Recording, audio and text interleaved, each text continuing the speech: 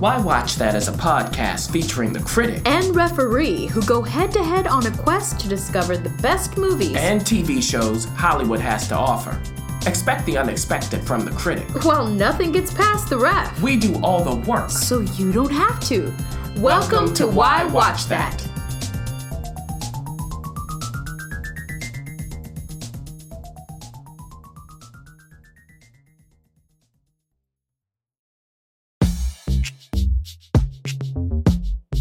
The Why Watch That Talk.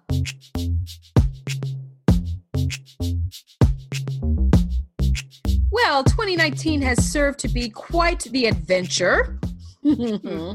Why Watch That was able to travel both in and out of the country, as well as all over New York City. For what of course we're saying is goodbye to the 2019 film festivals. Yes, we were able to cover this year the Sundance Film Festival in January, and then we moved on to the Tribeca. Actually, you know what? We got into Cannes, but we couldn't. We couldn't quite get our funds together to get over there, but we'll be there next year, I'm sure. And then we went to the Tribeca Film Festival in New York City, which was amazing for you to be able to, and the reason why I say it was amazing, not necessarily what was offered, because you just love not waiting in line. Oh my goodness, it was so chill. It was like the chillest. Sundance is literally chill, but not chill in a sense of line. It's cold. And then we moved on to the Toronto Film Festival in Toronto International Film Festival, excuse me. We were able to cover that, and it was pretty amazing. And we did the Tribeca TV Festival, and we are wrapping up the year with the New York Film Festival, which has concluded. And I think I'm pretty proud of us this year. I think we covered some ground. You want to say all that again? Okay, we covered some ground. No, I mean all of those festivals. I forgot half of them. Okay. Well, you didn't forget the end of the New York Film Festival, because you got to see 3 more movies that we will be reviewing in full once they're released. But you have some initial reactions. Both of us got a chance to see Marriage Story. I saw it at the Toronto International Film Festival. You saw it at the New York Film Festival. And both of us got to hear the director and actors kind of chat about it. So, yeah. Yeah. So this will be on Netflix, my friends. Is it a good place to go for this movie? Yes. Now, Noah Baumbach, he's not new to this kind of story. Now, the Marriage Story, what do you think it's about? In modern times. Yeah, I mean, come on. Not so we know that. We don't like that. We don't like to keep people together. Exactly. And, Noah, I remember The Squid and the Whale when I saw it. I remember going, who did this? This is the first movie. I couldn't believe it.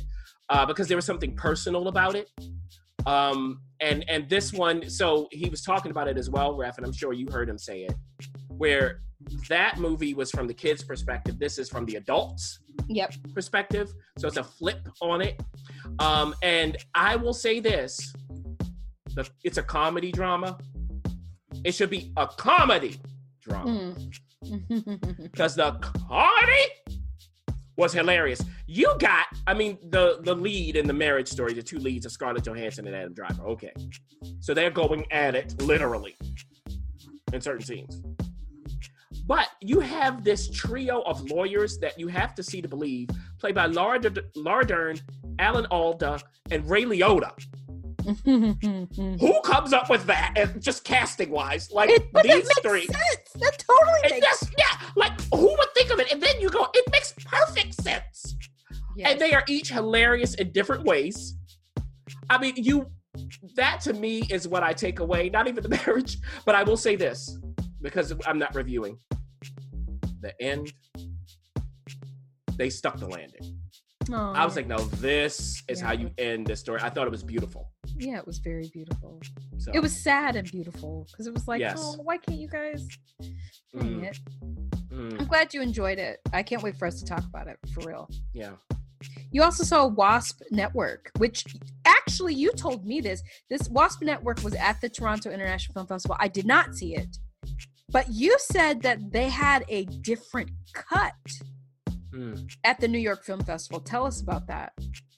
Yeah, because the director and writer Olivier Assayas, or Assayas, you want to not say the S, he, after it was screened at numerous festivals, he thought that he could have told the story more clearly.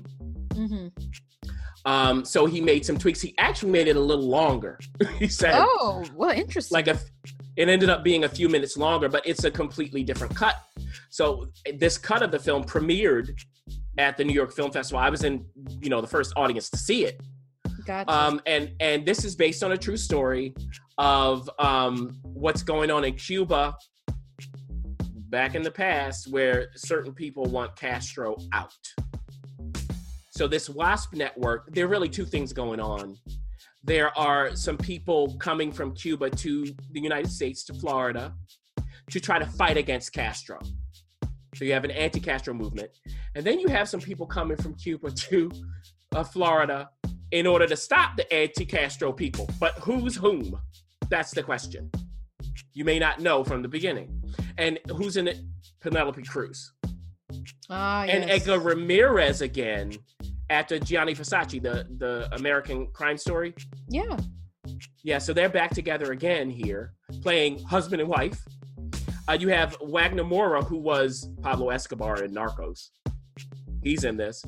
And he took off, the fat suit. That was interesting. Gael Garcia Bernal is in it. I feel like Ana de Armas. They're always together. So, you have a great cast here. What I'll say is, watching it glided by, and I don't mind gliding, but I didn't know where the landing was. I couldn't quite grasp it, but I will say, watching Penelope Cruz act with a baby is a revelation. So you'll have to see that. And they talked about this they were talking about this because somebody asked, what was going on with that baby? The baby was amazing. And she went and just said, look, I love babies. I talked to the baby and there was something about this baby. They brought the baby back, ref, in a different location, which was very challenging because the baby was that good with Penelope. Oh, okay.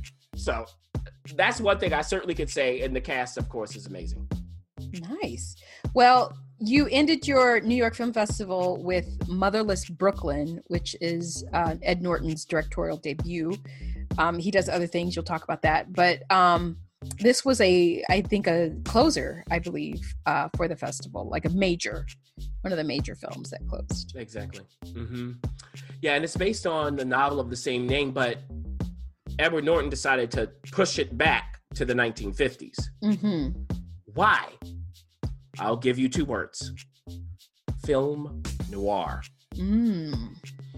My impression is Edward Norton knows a lot about film noir. I don't know if he knew it before he started this movie, because he not only directed it, he wrote it, he's starring in it. I don't know, but it's like everything you can pull from film noir and put into a movie he did. All the techniques.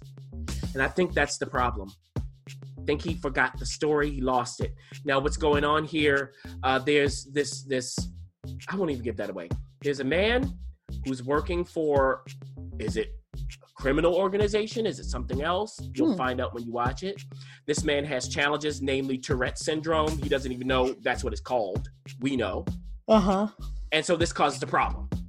Now, his boss is Bruce Willis. And they have this certain bond. Something happens to Bruce Willis, and that something is what Edward Norton's character decides to get to the bottom of. Gotcha.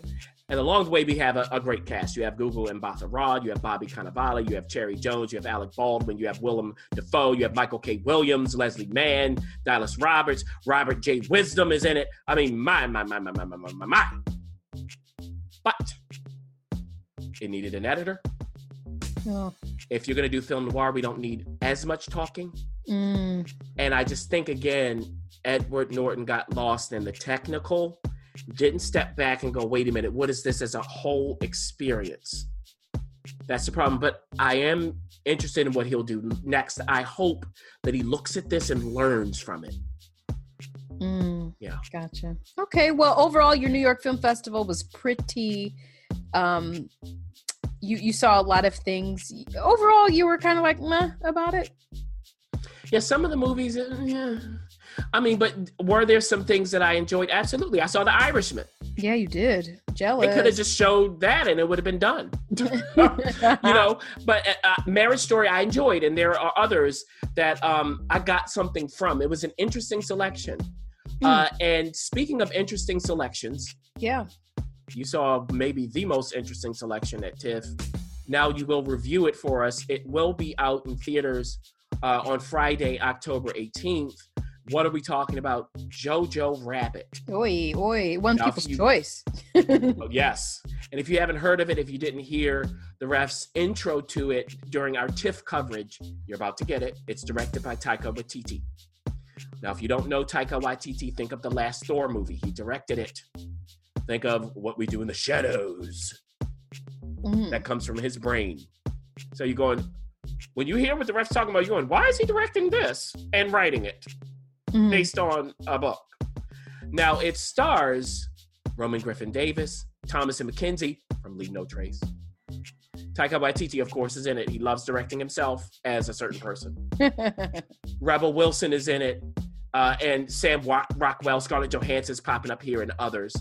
So tell us, Ref, what in the world is going on in this movie? Well, this is another one of those movies where it's polarizing.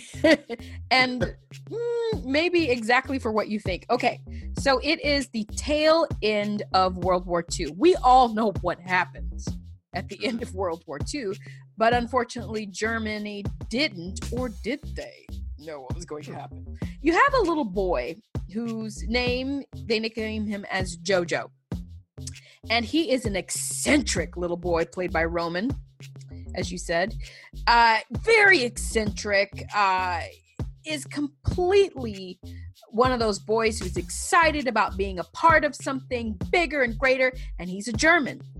And he has an imaginary best friend. But before we get to the imaginary best friend, his mother, played by Scarlett Johansson, Rosie, sends him off to a camp. And this camp is full of little boys and little girls, little German, little blondies, little German girls and German boys. And basically, their camp leader, played by Sam Rockwell, the captain says, hey, I'm going to make good German men and women out of you. And what does that mean at the tail end of World War II? Yes, it's a Nazi German. Or a Nazi camp. It's a Nazi camp. It's preparing the next generation of Nazis who will carry on the beliefs and the aspirations of their leader, as we know as Adolf Hitler. Little Jojo, I said, remember he has an imaginary friend? Well, he has this imaginary friend because he's not the most popular kid. He doesn't quite complete all the tasks in the camp. He's not the fastest. He's not the greatest.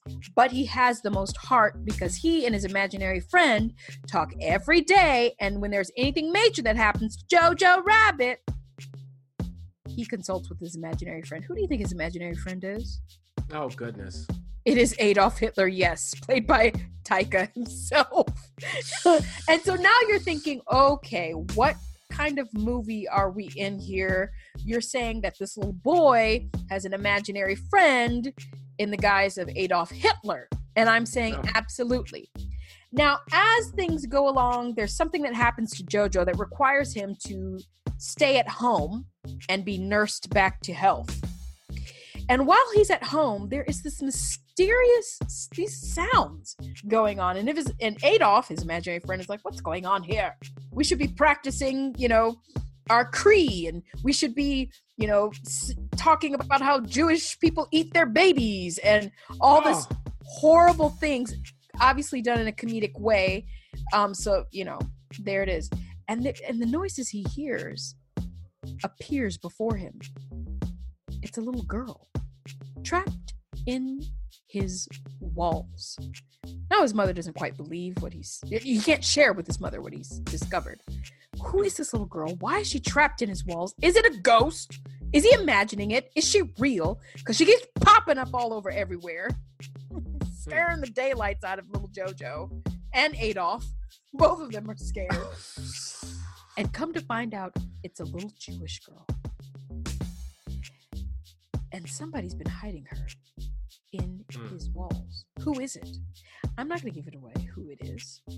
I'm not going to give it away what happens because of her being in the walls. Because remember, it's a hostile Germany.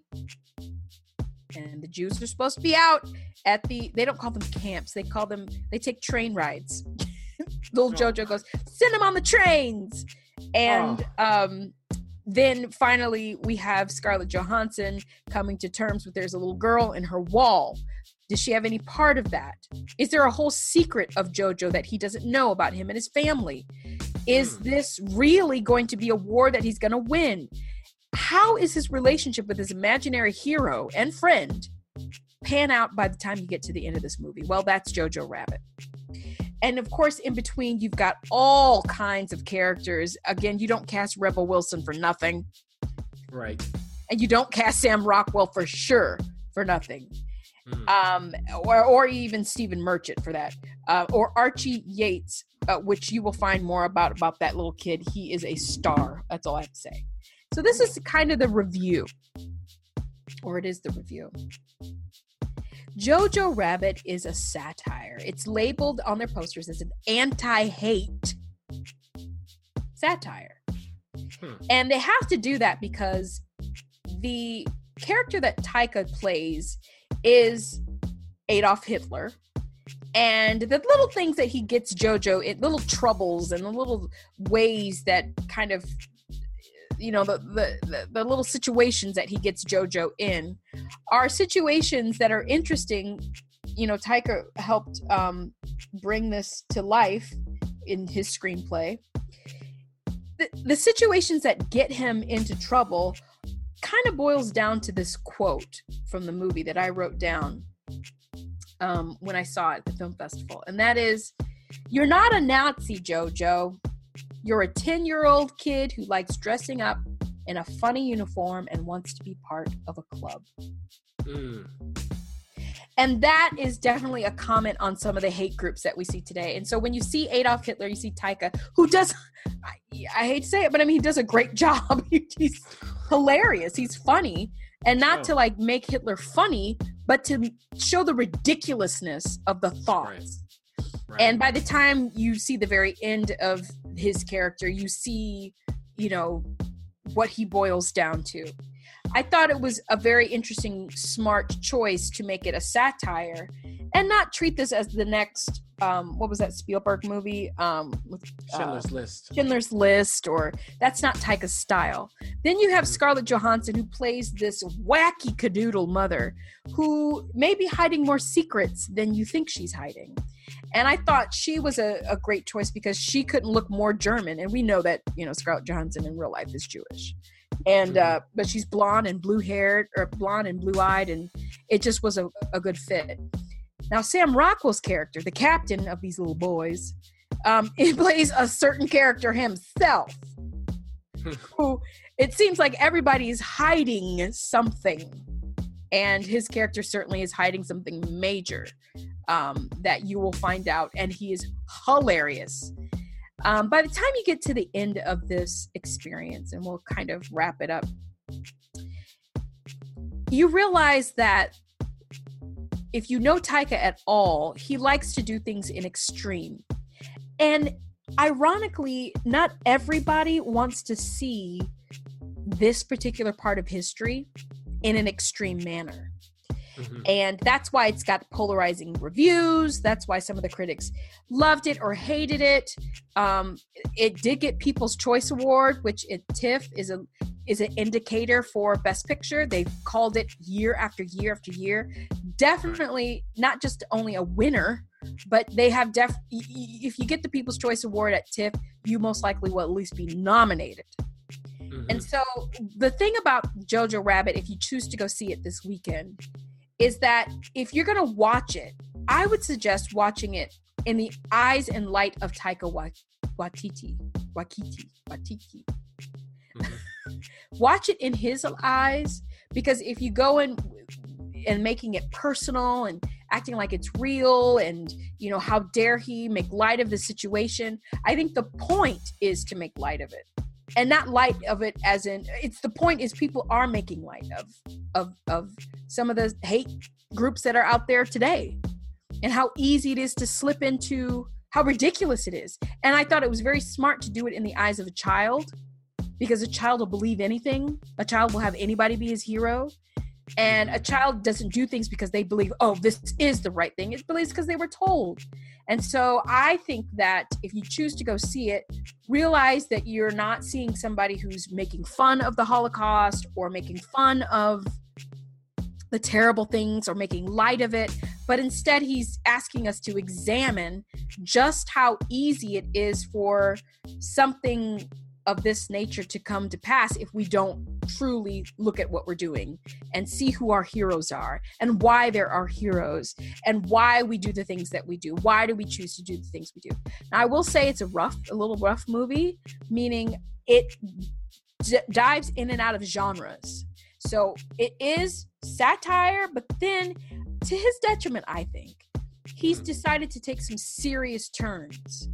And it didn't land. He even had elements of horror, especially when we're introduced to the little girl on the walls. So I wasn't ready to take the turns with him all the way, but by the time I got to the end of it, I thought it was an experience, and I did appreciate him for the experience. And certainly you will be talking about it. Wow. Well, I think that's a wrap. Yep. On the film festivals this year, Ref. Bye-bye. Wow. Amazing way to end it. And I'll say this, Jojo Rabbit is almost indicative of this movie year. We have some strange things going, some interesting interpretations of old ideas, and we'll see how that pans out throughout award season to come. Ugh. So don't worry, everybody. 2020 is coming, and that means more movies will be coming. It never ends.